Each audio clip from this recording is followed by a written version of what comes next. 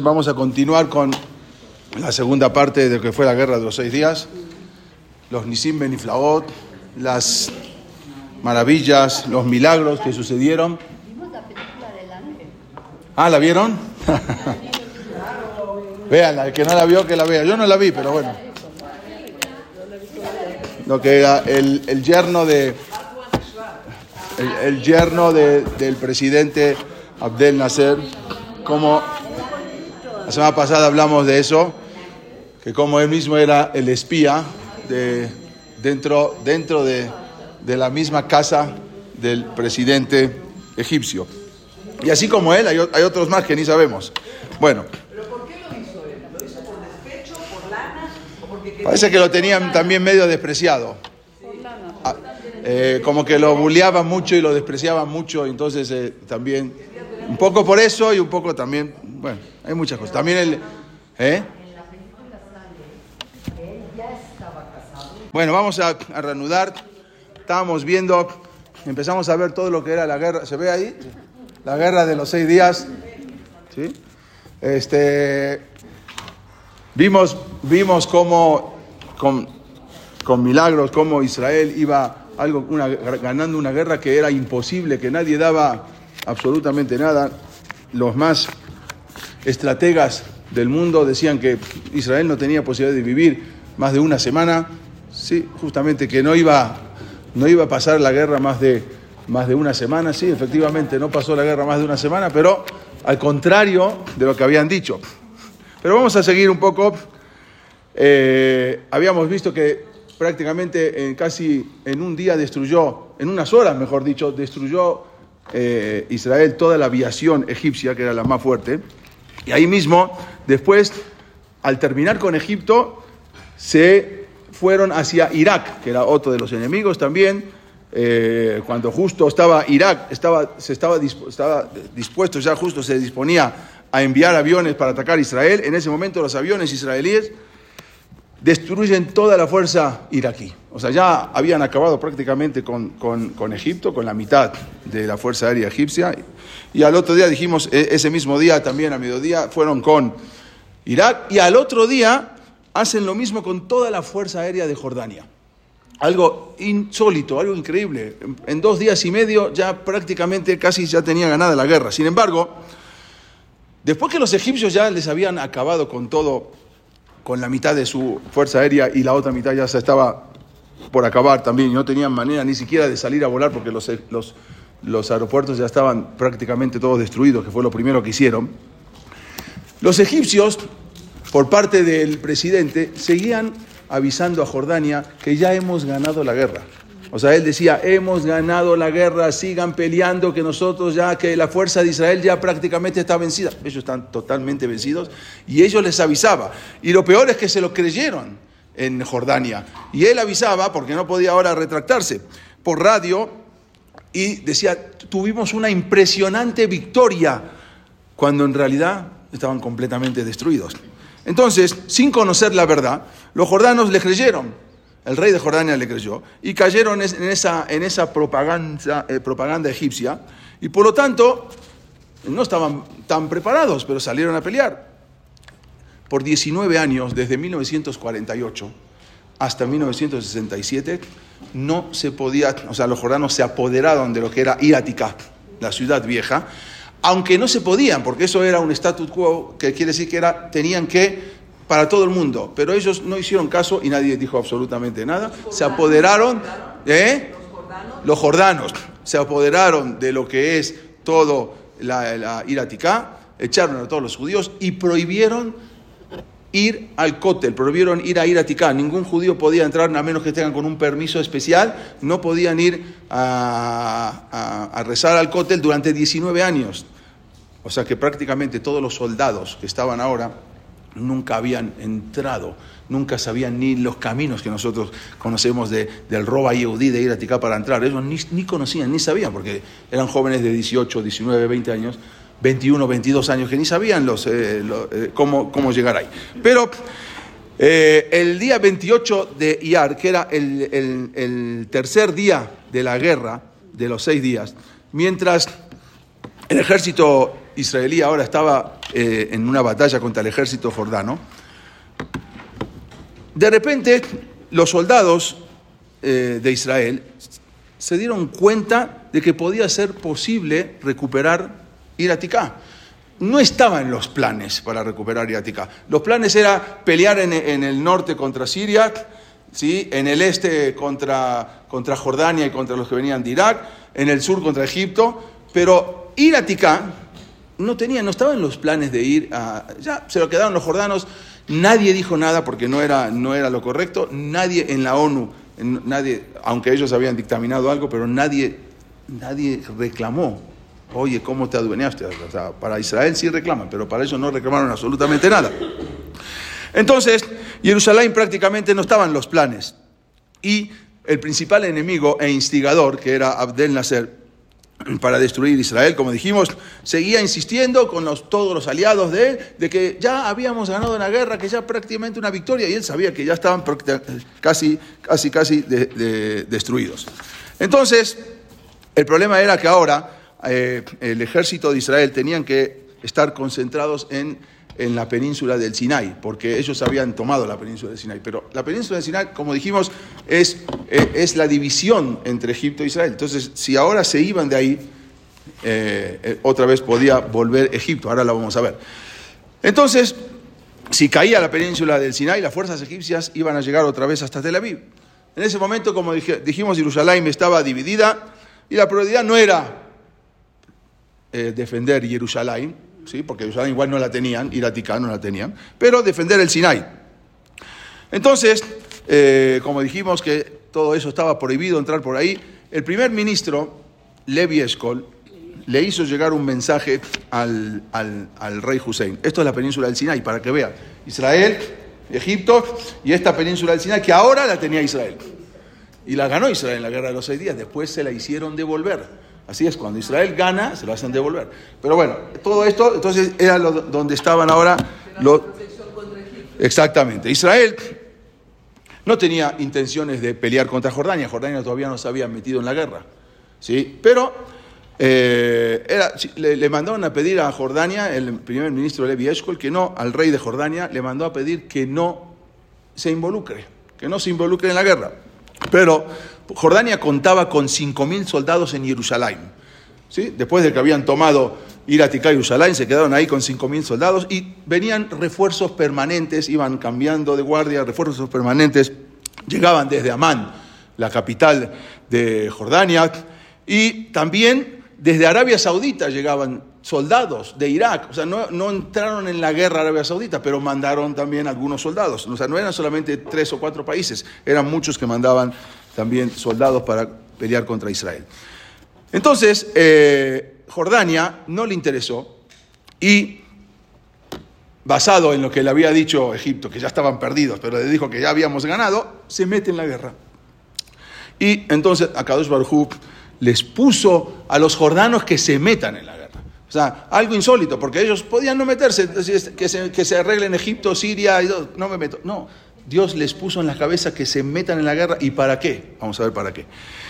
Estaba en ese momento, dijimos, el ministro de guerra, Moshe Dayan, el famoso ministro con el parche en el ojo, dio la orden entonces de responder al fuego jordano proporcionalmente, para que no digan después de que pone más de lo que ellos nos atacan. Entonces, porque si pones una bala más, te van a decir que no, que tú fuiste desproporcionado. Entonces, proporcionalmente, de a poco, sin escalar la violencia, con la esperanza que el rey Hussein se interrumpiera sus ataques. No para entrar a una guerra, o sea, él entró a una guerra. Bueno, vamos a defendernos proporcionalmente, pero no atacando tanto para que él... ¿Pero qué guerra es esta? ¿Cuál es ahora? Contra Jordania.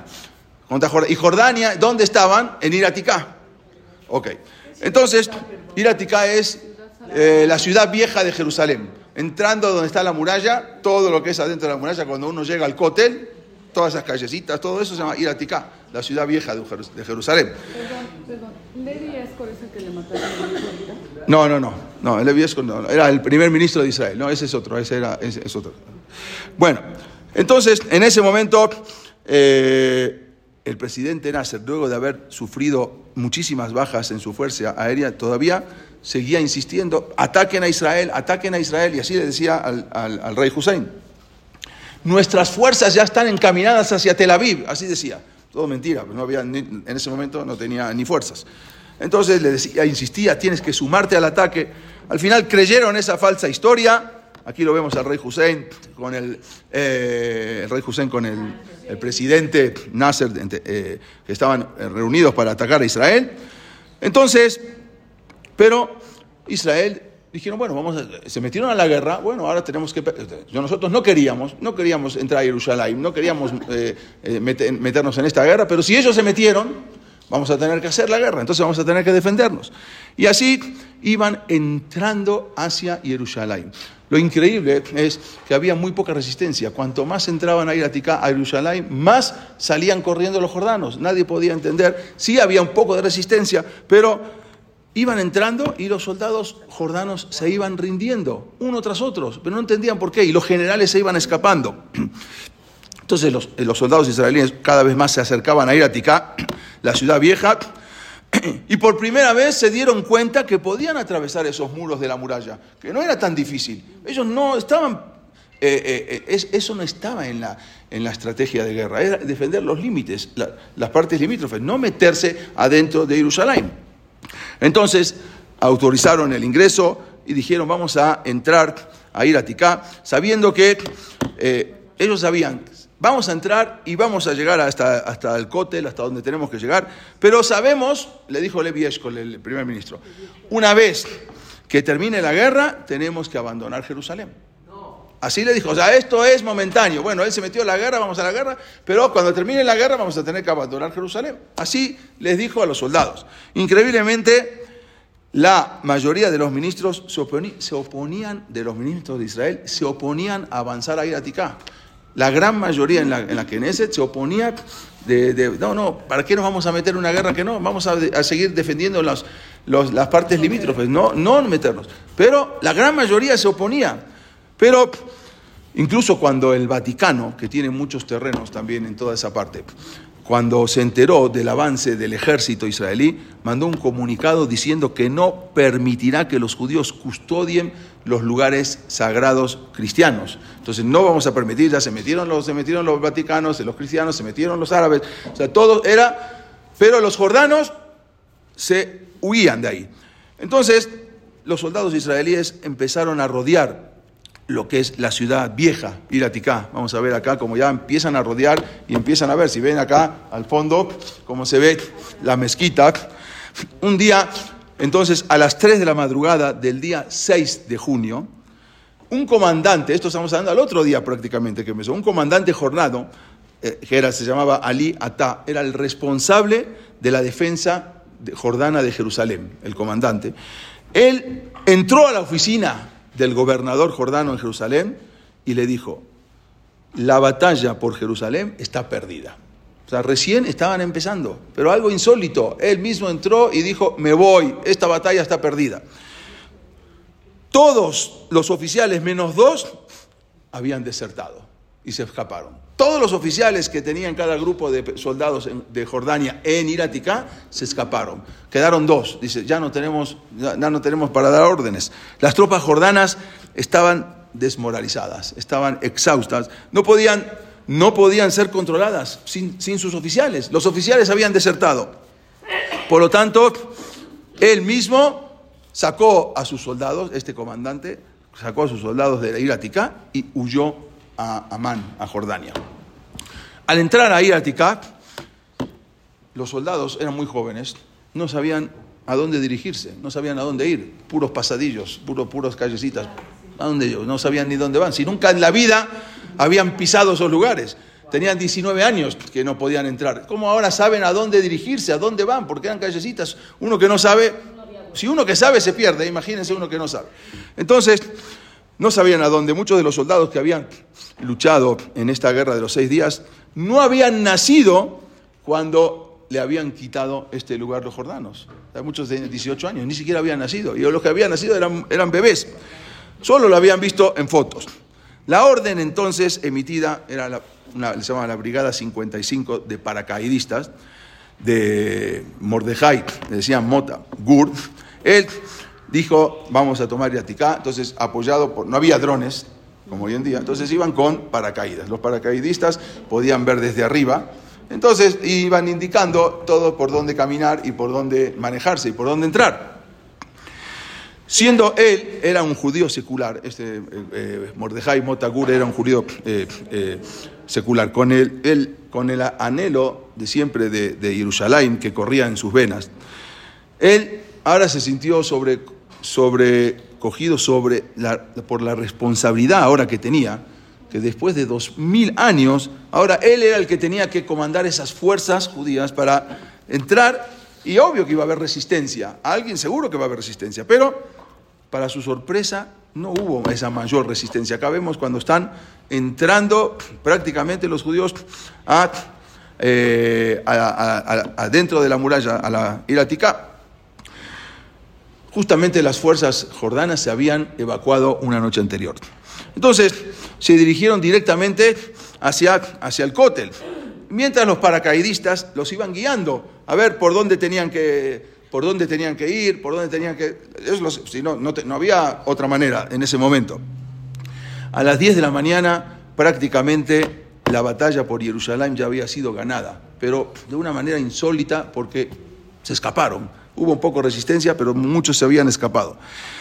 Las palabras que había dicho Moti Gur, las cuales fueron escuchadas en los búnkers, en los refugios antibombas también, en las bases militares a lo largo de Israel, iban a ser recordadas siempre por la historia moderna, que Israel había, justamente lo que se caracteriza en la Guerra de los 6 días fueron las palabras de justamente cuando transmitió por radio, que dijo, había dicho cuando llegó al Kotel, había dicho, Arabait Beyadenu, Arabait Beyadenu, fueron palabras muy recordadas. Él había dicho, exactamente, sí. No dijo Leyanah Birushalayim, no sé si escucharon, dijo Leyanah Azot Birushalayim. Bueno, ok. En ese momento Israel recuperó lo que era Iraticá. Acá lo vemos, los primeros soldados estaban en el Kotel, ahí lo que era la ciudad vieja, que había sido un plan de la ONU, de la Organización de las Naciones Unidas, que eso era un lugar internacional. Sin embargo, como dijimos, Jordania había tomado, sin preguntar, en 1948, prohibiendo el acceso a los judíos. Y esto vamos a ver que al final fue bueno. ¿Por qué? Ahora vamos a ver. La batalla por Jerusalén, en verdad, cobró un alto precio de vidas de los soldados israelíes, 776 soldados que fallecieron, murieron en la guerra de los 6 días. Jerusalén, en verdad, fue totalmente un regalo de Hashem. La gente en ese momento estaba feliz. Acá vemos a los primeros soldados que no lo podían creer. Bueno, estos son estos mismos soldados, ¿no? que eran, bueno, acá se puede ver un poquito mejor. ¿Ok? Los mismos soldados que ellos, bueno, ya de grandes, ¿no? Que cuando habían... que ellos no lo podían creer, no todos eran gente religiosa, pero no lo podían creer porque nunca en su vida ellos habían visto el Kotel ni Iraticá. Fue algo, y por eso fue algo muy... no podían creer el milagro que acababa de pasar. Sin embargo, hay 2 lugares santos en todo Israel, los más santos de todo Israel. Uno es el Kotel. ¿Cuál es el segundo? ¿Alguien sabe? Me'arat Machpelah. Me'arat Machpelah es otro de los lugares santos. Entonces también estaba en ese momento también dominado. Por lo tanto, el rabino Shlomo Goren, que es el que tocó el shofar, que ustedes vieron ahí, que venía también, él sabía que el siguiente objetivo israelí era Hebrón, era llegar a ese lugar, la ciudad donde se encuentra Me'arat Machpelah, donde están enterrados Adán y Javá, Abraham y Sará, Isaac y Ribká, Jacob y Lea, y también está cerca de Hebrón está la tumba de Rachel Imenu, que también, entonces también era otro de los lugares, Rachel Imenu, que cuida a los judíos en el exilio. Entonces él planeó ahora, al otro día, ir a Hebrón. Lo que pasa es que habían terminado muy tarde, se despertó un poco más tarde y cuando se despierta ya se ve que se dio cuenta que todo el batallón lo dejó atrás. O sea, como que él ya se quedó solo. Dijo, no importa, yo me voy solo. Y Shlomo Gorem fue solo con un conductor. Cuando le dijo al conductor que se dirigiera a Hebrón, creyendo que la ciudad ya había sido capturada por las fuerzas israelíes, pero no. Resulta que él llegó y todavía no habían llegado las fuerzas israelíes. Sin embargo, cuando llegó, se dio cuenta que se encontró con la sorpresa de que, dijimos, las tropas israelíes no estaban en la ciudad. Pero lo primero que vio fueron sábanas blancas colgando en todas las ventanas de los árabes, quiere decir que eran sábanas blancas, que estaban rindiéndose, que no iban a atacar. Se acordó lo que había pasado en 1929. Había pasado todavía cuando no era Palestina, se conocía como Palestina, y había muchos Yehudim en Hebrón, y había una yeshiva muy importante, la yeshiva de Hebrón, que después se pasaron a Jerusalén, y hubo una matanza muy grande en agosto de 1929, y él se acordó, porque este rabino estuvo presente, él era un alumno de esa yeshiva, que una masacre muy dura que fue en Hebrón, que entraron a la yeshiva y mataron a muchos. Habían matado a 67, aunque la prensa decía 47. Esto es lo que son algunas imágenes de esa vez, cómo habían entrado a esa yeshiva y cómo mataron a muchos grandes, muchos jajamín también. Acá vemos en 1929. Y él se acordó porque él era un alumno de ahí. Ahí dice 47, habían muerto 67, que salió en todos los periódicos. Y él, Shlomo Gorem, ahora estaba entrando a Hebrón y se dirigía exactamente al lugar donde había pasado toda esa masacre. Pero al ver las sábanas blancas que estaban en los techos, entonces se dio cuenta que sus enemigos tenían miedo a la venganza, a la posible venganza, y habían decidido rendirse entonces en la batalla. Y así fue como él pudo entrar tranquilamente, y después llegó todos los soldados a Meharat HaMachpelah. Meharat HaMachpelah no había manera también, desde 1948 no se podía ir a Meharat HaMachpelah, no solamente al Kotel, sino tampoco se podía entrar a Meharat HaMachpelah. También los soldados que vinieron a defender eso, a devolver todo Meharat HaMachpelah al pueblo de Israel, nunca conocían todo eso. Así fue que capturó una ciudad que tenía 80.000 árabes en ese momento, solo y sin armas. No tenía una sola arma. ¿Por qué? Porque cuando llegó todo el mundo tenía las sábanas colgadas ahí. Mientras el ejército estaba planeando su ataque, cuando llegaron, ya una sola persona, que era Shlomo Gorem, ya había prácticamente dominado todo. Inmediatamente él se dirigió a Meharat HaMachpelah y puso una bandera exactamente aquí. Como vemos en Meharat HaMachpelah, colocando la bandera arriba de Meharat HaMachpelah. Una vez ahí abrió la puerta cuya entrada había estado prohibida a los judíos durante casi 20 años, y ahí mismo también tocó el shofar, como lo había hecho un día antes en el Kotel, exactamente así. Prácticamente, acá lo vemos en Meharat HaMachpelah, cuando ya está llegando, tocando también el shofar, prácticamente en solo 6 días Israel capturó cantidades inmensas de territorio que antes de la guerra del 67 no lo tenía. Israel, si no hubiese sido por la guerra del 67, tampoco lo hubiese obtenido, todo el Golán, toda la península del Sinai. Nada más vean esto. Este mapa, si ustedes ven acá, esto que está amarillo era lo que Israel tenía. ¿Ok? Solamente esto. Israel no salió a la guerra. Todos los ejércitos provocaron para que Israel se vaya al mar, sacar a Israel, pero Israel ganó, a Akadosh Baruj Hu les dio y ganaron la guerra. Y entonces ahora todo lo que ven con beige, con cafecito acá, es lo que conquistó. Todo esto y todo esto. Y hasta ahora, que estos Cisjordania le están diciendo que tiene que devolverlo, que no le pertenece a Israel. ¿Por qué no me pertenece? ¿Por qué? Si salieron a la guerra y perdieron, y hasta ahora siguen insistiendo que no. Entonces, todo esto es lo que conquistó Israel: Gaza, península del Sinai, Cisjordania. Más adelante, al final, Israel aceptó devolver la península del Sinai, cosa que también para mí fue un error. Más adelante, después de unos años, que fue un error, no tenían que devolver ni la península del Sinai, ni Gaza, ni Cisjordania, ni nada, y aquí, bueno, exactamente. Israel capturó, se apoderó de la península del Sinai en Egipto, se apoderó de las alturas del Golán, que hasta ahora le están pidiendo que devuelva. La semana pasada hicieron una votación en la ONU y por gran mayoría salió que Israel tiene que devolver El Golán, ¿por qué va a devolver? El Golán es una cosa, es estratégico, es una meseta muy alta que de ahí se ve todo el norte de Israel y de ahí pueden atacar, que de hecho de ahí atacaban los sirios. De ahí atacaban. Entonces Israel eso no lo va a devolver. Ahora,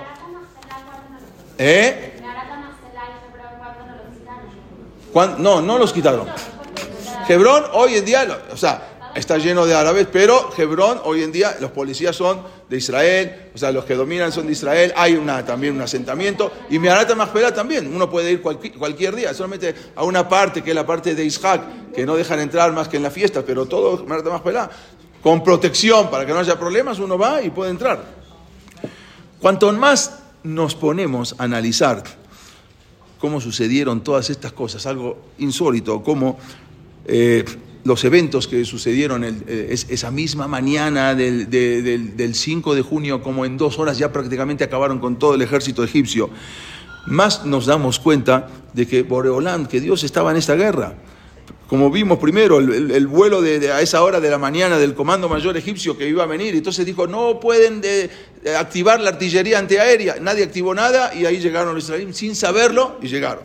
Segundo, todos esos modernos aviones egipcios que todos los días salían a dar una vuelta por el Sinai a recorrer, y ese día no salieron porque ese día se quedaron dormidos, justo el mismo día se quedan dormidos y porque tuvieron una fiesta en la noche, entonces cuando llegaron los aviones israelíes ya no había aviones que los puedan retener, algo insólito. Todo eso lo vemos, la Shgaha Pratit de lo que es Boreolam, cómo participó. Pero nosotros dijimos antes que que Jordania en 1948 sin permiso se quedó con Ir Aticá, porque habían dividido todo Israel. Ir Aticá, la ciudad vieja de Jerusalén, esa parte quedaron según las leyes, según la ley de lo que habían impuesto la ONU, era que eso quedaba internacional para todos. Jordania no les interesó nada y se apoderaron. Nadie dijo absolutamente nada, la ONU no reclamó.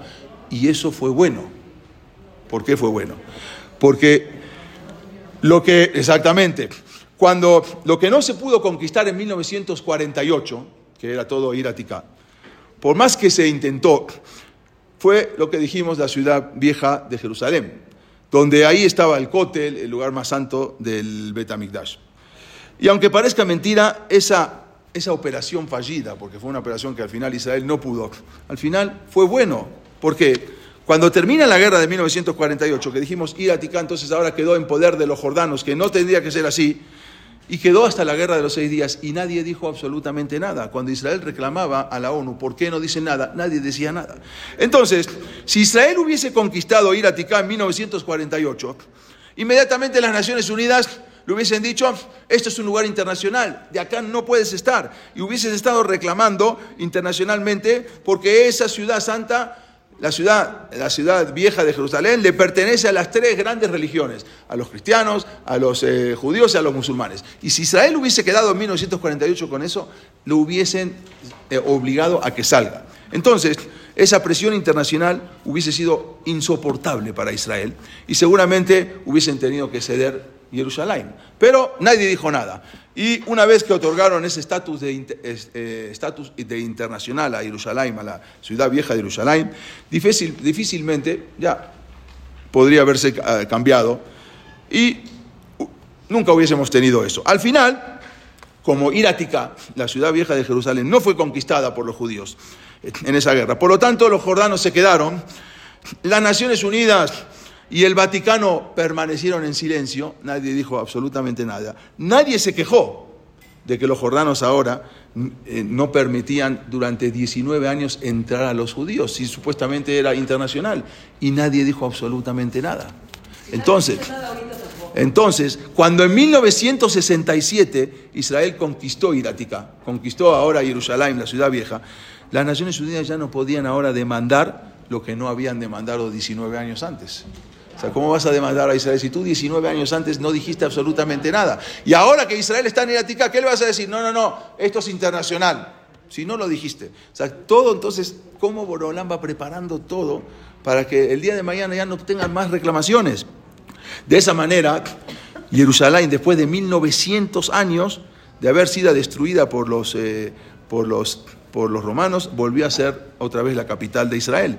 Y como decíamos en la clase pasada, Israel estaba preparando, antes de la guerra de los 6 días, cavando miles de tumbas en los kibutzim, en los parques de tumbas, y preparando, achando árboles para preparar los cajones que dijimos, todo eso.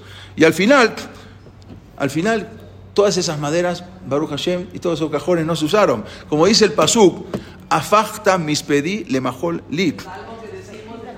Cambiaste exactamente el esped, el duelo, lemachol lit, para una fiesta. Pitachtas aquí, abriste la bolsa, que decía, y me rodeaste, me llenaste con alegría. Todos esos miles de tumbas que habían cavado en los kibutzim, al final ya no se usaron para las tumbas, sino se usaron, luego vamos a ver, para hacer la sufot. Todo lo que en la guerra, con esas, todo que habían maderas que habían cortado, se usaron para hacer la sufot. Y como decía el pasuk, en la pasuk, hace más de 2000 años, en el Naví, Kuaman Hashem Sebakot, así dijo Hashem de los ejércitos, Od Yeshubu y Zekenim Bezekenot, van a habitar los ancianos y las ancianas Birjobot Yerushalayim, ¿sí? Bish al Mishantó, a veces uno con los bastones, Merov Yamim, por muchos días, por ancianitud. Urjobot Air y Malú, y las calles de la ciudad se van a llenar de Yeladim y Yeladot, Mesajekim Birjobotea, se van a jugar en los lugares, en los patios, y eso no se veía durante 2000 años. Durante 2000 años no habían Zekenim, Zekenot caminando, niños y niñas caminando por las calles de Jerusalén jugando, y eso no se había visto. Justamente esto es lo que fue la guerra de los 6 días, había terminado en 6 días, ¿sí? Combatiendo contra todos los ejércitos. Esta guerra de 6 días, que resulta que ahora que estos ejércitos de Irak, de Líbano, de Jordania, de Egipto y de Sudán y de todos los países árabes que ahora vamos a ver, de repente en 6 días iban a acabar con Israel, pero resulta que en 6 días Israel, esto es todo el territorio ganado de que había ganado Israel en toda esta guerra. Y por lo tanto, cavando esas miles de tumbas que habían cavado y cortado de los árboles, se convirtieron en Sukkot. Justamente se convirtieron en Sukkot para Israel. Y todos estos países que venían, unos venían con todo su ejército, unos mandaron muchos soldados de Israel contra Egipto, Irak, Arabia Saudita, Siria, Ejército Árabe de Liberación, el Yemen, el Líbano, el Santo Ejército que venía también de diferentes países, de Jordania, el pueblo palestino, la Liga Árabe, todos contra Israel. Israel, sin embargo, ganó esta guerra, algo insólito.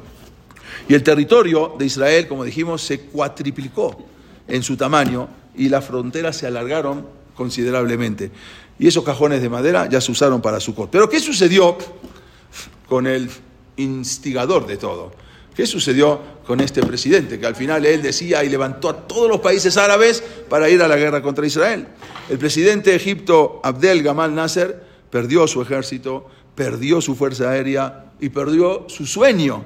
Esa idea que tenía de ganar en unos pocos días a Israel y eliminarlos, al final esa idea murió solo en 6 días.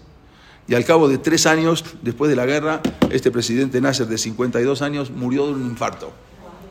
¿Sí? En el año 1970, ¿sí? Sus amigos dijeron que murió con el corazón roto por todo lo que había. ¿Dónde quedó, por lo tanto, dónde quedó este presidente que convocaba multitudes y que convocó a todos los países árabes? ¿Dónde quedaron esos griegos que venían todos con sus ejércitos, imponentes ejércitos? ¿Y dónde quedaron todos los romanos con todo ese poderío militar que traían? ¿Y dónde quedaron los persas también con todo el poderío, todos los que dominaron Israel? Y todos los españoles que querían destruir el judaísmo con la Inquisición. Y todos los cosacos ucranianos también con su líder Yemelnitsky, que atacaron a Israel, que atacaron a todo el pueblo judío en Ucrania. ¿Y dónde quedaron todos esos, los nazis, con todo su imponente ejército que venían y toda esa raza aria predominante? ¿Cómo es posible de que Israel, después de 2000 años de exilio, haya regresado otra vez a nuestra tierra, habiendo estado 3 años antes en los campos de concentración? O sea, en 1945 estaban en los campos de concentración, en 1948 se declara el Estado de Israel. ¿Cómo puede ser que estando frente al ángel de la muerte en los campos de concentración, después de 3 años, ya otra vez haya recuperado después de 2000 años? Algo insólito. Israel había tomado una tierra totalmente vacía, árida, y la hizo florecer. Y ahí Israel otra vez vuelve con su misma lengua antigua, así como había dicho en un discurso Benjamín Netanyahu. Él dijo en el 71 aniversario de Israel, él dijo: somos la misma nación en el planeta que está en la misma tierra, sigue con el mismo nombre, habla la misma lengua y profesa la misma fe que sus antepasados 3000 años atrás. Y eso es algo insólito. Israel, por lo tanto, es la mayor afirmación de vida en toda la historia del pueblo judío. Y quiero relatarles algo que pasó durante la guerra de los 6 días, algo impresionante, para que vean cuál es la utilidad, de qué sirve como las tefilot nuestras. Esto lo contó el Rab Moshe Aaron Stern. Él era un mashgiach, era el que dirigía prácticamente la yeshiva de Kamenetz. Él contó algo impresionante que él mismo había escuchado del que sucedió, de Rab Chaim Shmulevich, y nos da una idea hasta dónde puede llegar la tefilá de una persona. Esto sucedió en el año 5727, que era el año 1967, durante el tercer día el segundo o tercer día de la guerra de los 6 días. Resulta que toda una yeshiva que estaba en Jerusalén, se llamaba la Yeshivat Mir, una yeshiva muy importante, que hoy en día hay miles y miles de alumnos, tiene una ramificación en Estados Unidos y otra ramificación en Israel, con más de 9000 alumnos en total. Entonces todos tuvieron que bajar al refugio. Esta yeshiva, si se acuerdan, era una yeshiva que se fueron desde Polonia y viajaron hasta Shanghái por el tren transiberiano, y ahí se quedaron durante muchos años. Habíamos estudiado la historia, y después de Shanghái se fue a Eretz Israel y a Estados Unidos. Estaban en los refugios, y toda la yeshiva estaba en los refugios, y estaban aterrorizados. Tenían miedo de que cayera alguna bomba de los que estaban en ese momento tirando, porque había bombas que tiraban. Y tenían miedo que aún la bomba pueda introducirse hasta 2 pisos abajo donde estaba ese refugio, donde ellos se encontraban. Y que verdaderamente así fue, porque después de la guerra, cuando acabó la guerra y revisaron los techos, se dieron cuenta que 3 grandes bombas habían caído exactamente donde era la yeshiva y que ninguna de ellas había explotado. Se quedaron impresionados. Sin embargo, el Rab Chaim Shmulevich, él contó lo que había sucedido. Y una vez se reunió con todos sus alumnos y les dijo: ¿ustedes creen que por el sejud nuestro de estudiar Torah y de bajar todo? Sí, es un muy gran sejud de estudiar Torah y todo. ¿Ustedes creen que por eso nosotros ocurrió este milagro, que no cayeron esas bombas? Sepan que para nada, sepan que no fue por nuestro sejuyot, no fue por nuestros méritos. Y yo les voy a contar por el mérito de quién todas esas bombas no explotaron. Fue por el sejud de una mujer que era vecina de la yeshiva, y que no tenía en ese momento un refugio, un miklat en su casa. Y cuando empezó la guerra, tocó la puerta de la yeshiva y nos pidió si podía venir a refugiarse. En la yeshiva eran todos hombres, pero claro que sí, seguro que puedes refugiarte. Entonces vino a la yeshiva, se refugió junto con sus hijos en el miklat, en el refugio, acomodó a sus hijos muy chiquitos a unos metros donde yo me encontraba, dijo el Rab Chaim Shmulevich. Esa mujer era una mujer aguná. Aguná quiere decir que el marido la había abandonado cuando ella era muy joven, tenía 5 hijos pequeños, el más grande solamente tenía 7 años, y el marido la abandonó, no sabían dónde está, ya no le pueden dar el get, no sabemos, la mujer no se puede casar con nadie, tienen que buscar al marido a ver bajo tierra dónde está.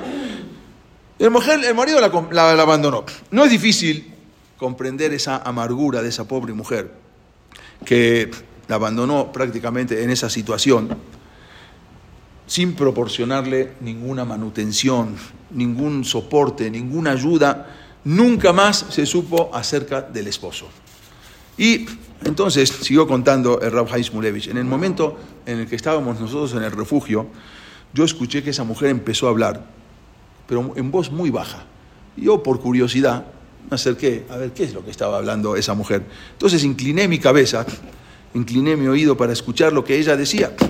Y de repente escuché que ella decía, Ribono shel olam, Dios, yo estoy segura que en el día del juicio, en el mundo venidero, yo voy a poder reclamarle a mi esposo, ya que él me abandonó y me dejó aguná, me dejó desamparada con 5 hijos y débiles. Entonces, yo, todo esto es lo que escuchó el Rab, comencé a trabajar de empleada doméstica, empecé a trabajar para limpiar casas y poder así, aunque sea traerle a mis hijos lo mínimo indispensable para poder mantener a mis hijos. Y tú sabes bien, Boreolam, tú sabes bien, Dios, que si yo reclamo delante tuyo el día de mañana, yo voy a ganar ese juicio. Y claro que le voy a poder reclamar a mi esposo el día de mañana, después de 120 años, y mi esposo va a salir perdedor. Y siguió hablando la mujer, Hashem le dijo, Ribono shel olam, yo te quiero proponer un trato. Yo estoy dispuesta a perdonarlo. Yo estoy dispuesta a borrar ese odio que tengo en mi corazón, con justa razón, y a pesar de todo el dolor que tengo, y el zar norá, el terrible sufrimiento que él me hizo pasar.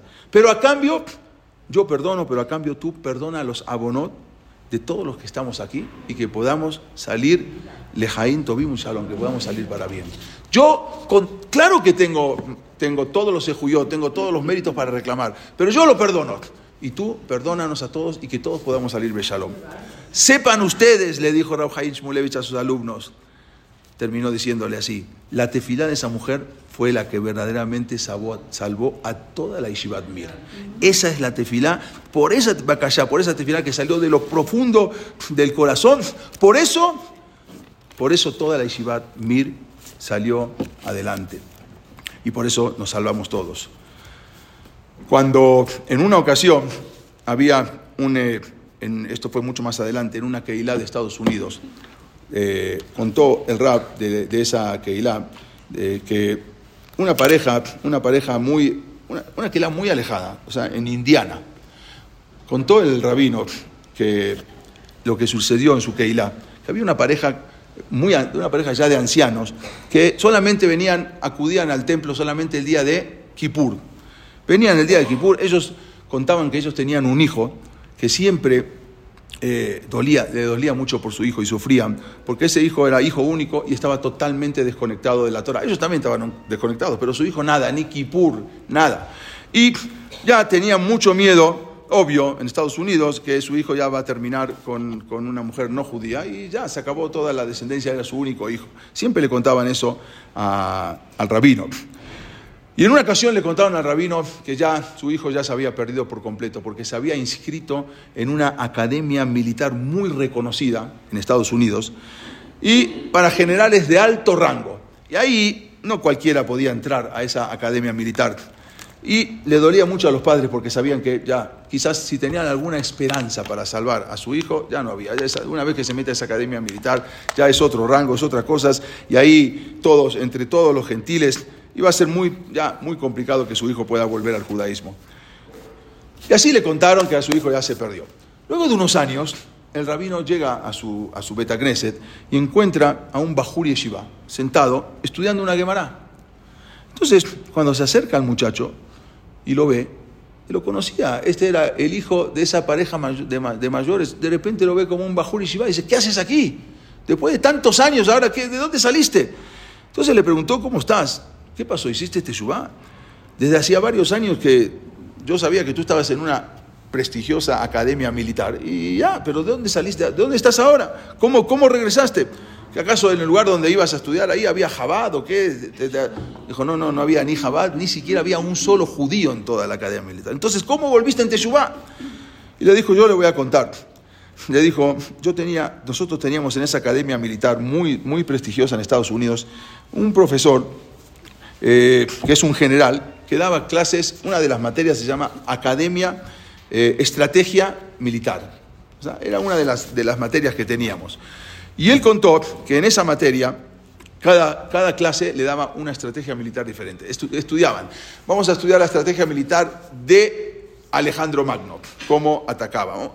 Otra clase era, vamos a estudiar la estrategia militar de de Napoleón. Y de cada general exitoso iban estudiando las estrategias militares, que era una de las materias que tenían, desde Alejandro Magno hasta nuestros tiempos. Y después de varias clases del curso, era la última clase, entonces yo me acerqué al profesor y le pregunté, dígame, ¿usted es antisemita? Entonces el profesor le dijo, no, yo no soy, pero ¿por qué me preguntas? ¿Que tú eres judío? Y le dijo, sí. Entonces, ¿pero por qué me preguntas eso? Porque en todas las estrategias militares que usted explicó, nunca explicó ni siquiera una de las estrategias militares de Israel de ganar la guerra de los 6 días, que fue una guerra increíble. Entonces, ¿cómo usted no explicó todas, pero por qué no explicó esta también, que ya está explicando también las estrategias militares modernas? Y ni siquiera una vez mencionó las guerras de Israel. Entonces, yo sé que fueron algo, yo leí, le dijo, fueron algo impresionante. Entonces, ¿por qué usted no la enseñó? El general respondió, dijo, entiendo que tú eres judío. Ok, vente en un rato a mi oficina y yo te voy a explicar. Bueno, era ya el último día de clase de esa materia, ya no volvía al profesor. Cuando luego fui a su oficina, entonces el profesor me dijo, toma asiento. Y le dice, mira, yo no soy antisemita, pero yo te voy a explicar por qué nunca enseño ninguna estrategia militar de Israel, de la guerra de Israel y menos de la guerra de los 6 días. Porque lo que sucedió en la guerra de los 6 días no es ninguna estrategia militar. Entonces, no es algo que yo pueda enseñarle a ustedes para que ustedes aprendan y tengan éxito en la guerra. Eso fue un milagro. Yo no enseño milagros, yo enseño estrategias militares. ¿Cómo te voy a enseñar la guerra de los 6 días si no hay manera de que Israel la gane la guerra de los 6 días? No es ninguna estrategia militar. Lo que sucedió en esa guerra de los 6 días fue un milagro de Dios. Por lo tanto, yo no vengo a enseñarles a ustedes milagros. Yo lo que vengo a enseñarles es cosas naturales, no vengo a enseñar cosas sobrenaturales. Por lo tanto, Israel nunca tenía la posibilidad de ganar esa guerra, a menos que Dios les haga un milagro. Entonces el joven, él está diciendo, que le dijo al rabino, y eso fue lo que me hizo meditar en algo que yo nunca había pensado. Y empecé a meditar, empecé a pensar en Dios. Y que el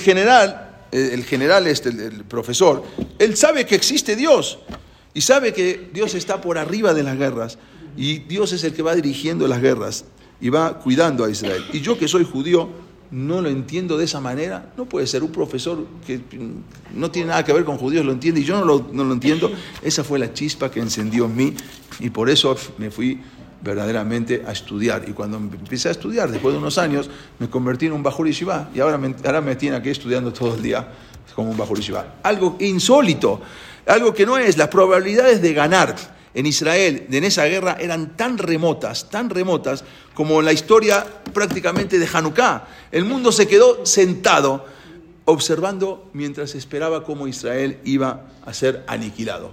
Nadie hizo nada. Durante 3 semanas, antes de que comenzara la guerra, el pueblo de Israel se había preparado, como dijimos, para lo peor, preparando cajones de muertos. El verdadero milagro de la guerra de los 6 días fue la manera que comenzó. ¿Por qué? Porque Boreolam les puso en la cabeza a Israel que tienen que atacar un ataque preventivo y con eso llevar a cabo ese ataque contra las enormes fuerzas enemigas.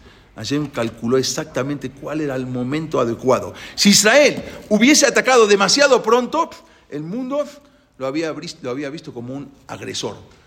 Tú saliste a la guerra una semana antes, nadie te estaba atacando, tú empezaste la guerra.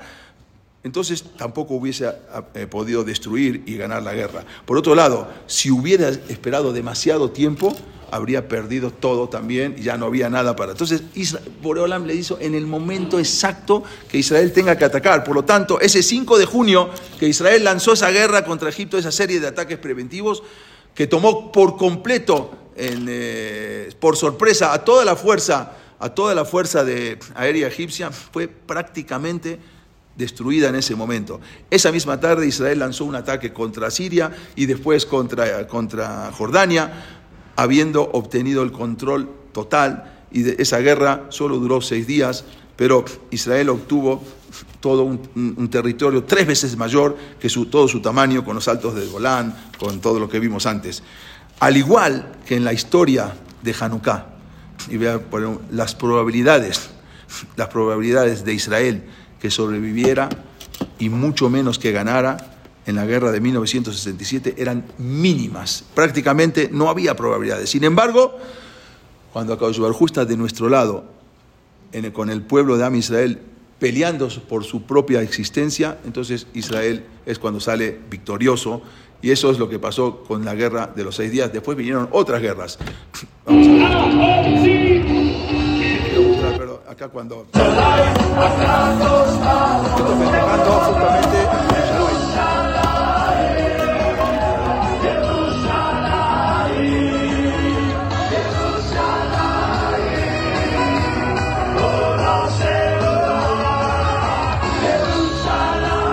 quiero mostrar esto que había pasado también, y ya con esto ya acabamos. Esto fue hace mucho, pero justamente fue el día de la conquista, festejando el día de la conquista de Jerusalén por Am Israel. Y eso que no le permitieron entrar durante 19 años a Jerusalén fue una bendición, porque después cuando Israel se queda con Jerusalén, ahorita nadie más tiene lo que reclamar. Y nadie más nunca reclamó nada. Oye, tú estás agarrando una parte internacional. Nadie reclamó, porque no pueden reclamar, porque nadie había reclamado nada antes. Entonces todo fue una verajat. Cómo Dios va preparando todo para que Besat Hashem muy pronto llegue el Mashiach. Mira. Gracias. ¿Cómo es posible? Gracias. ¿Cómo es posible que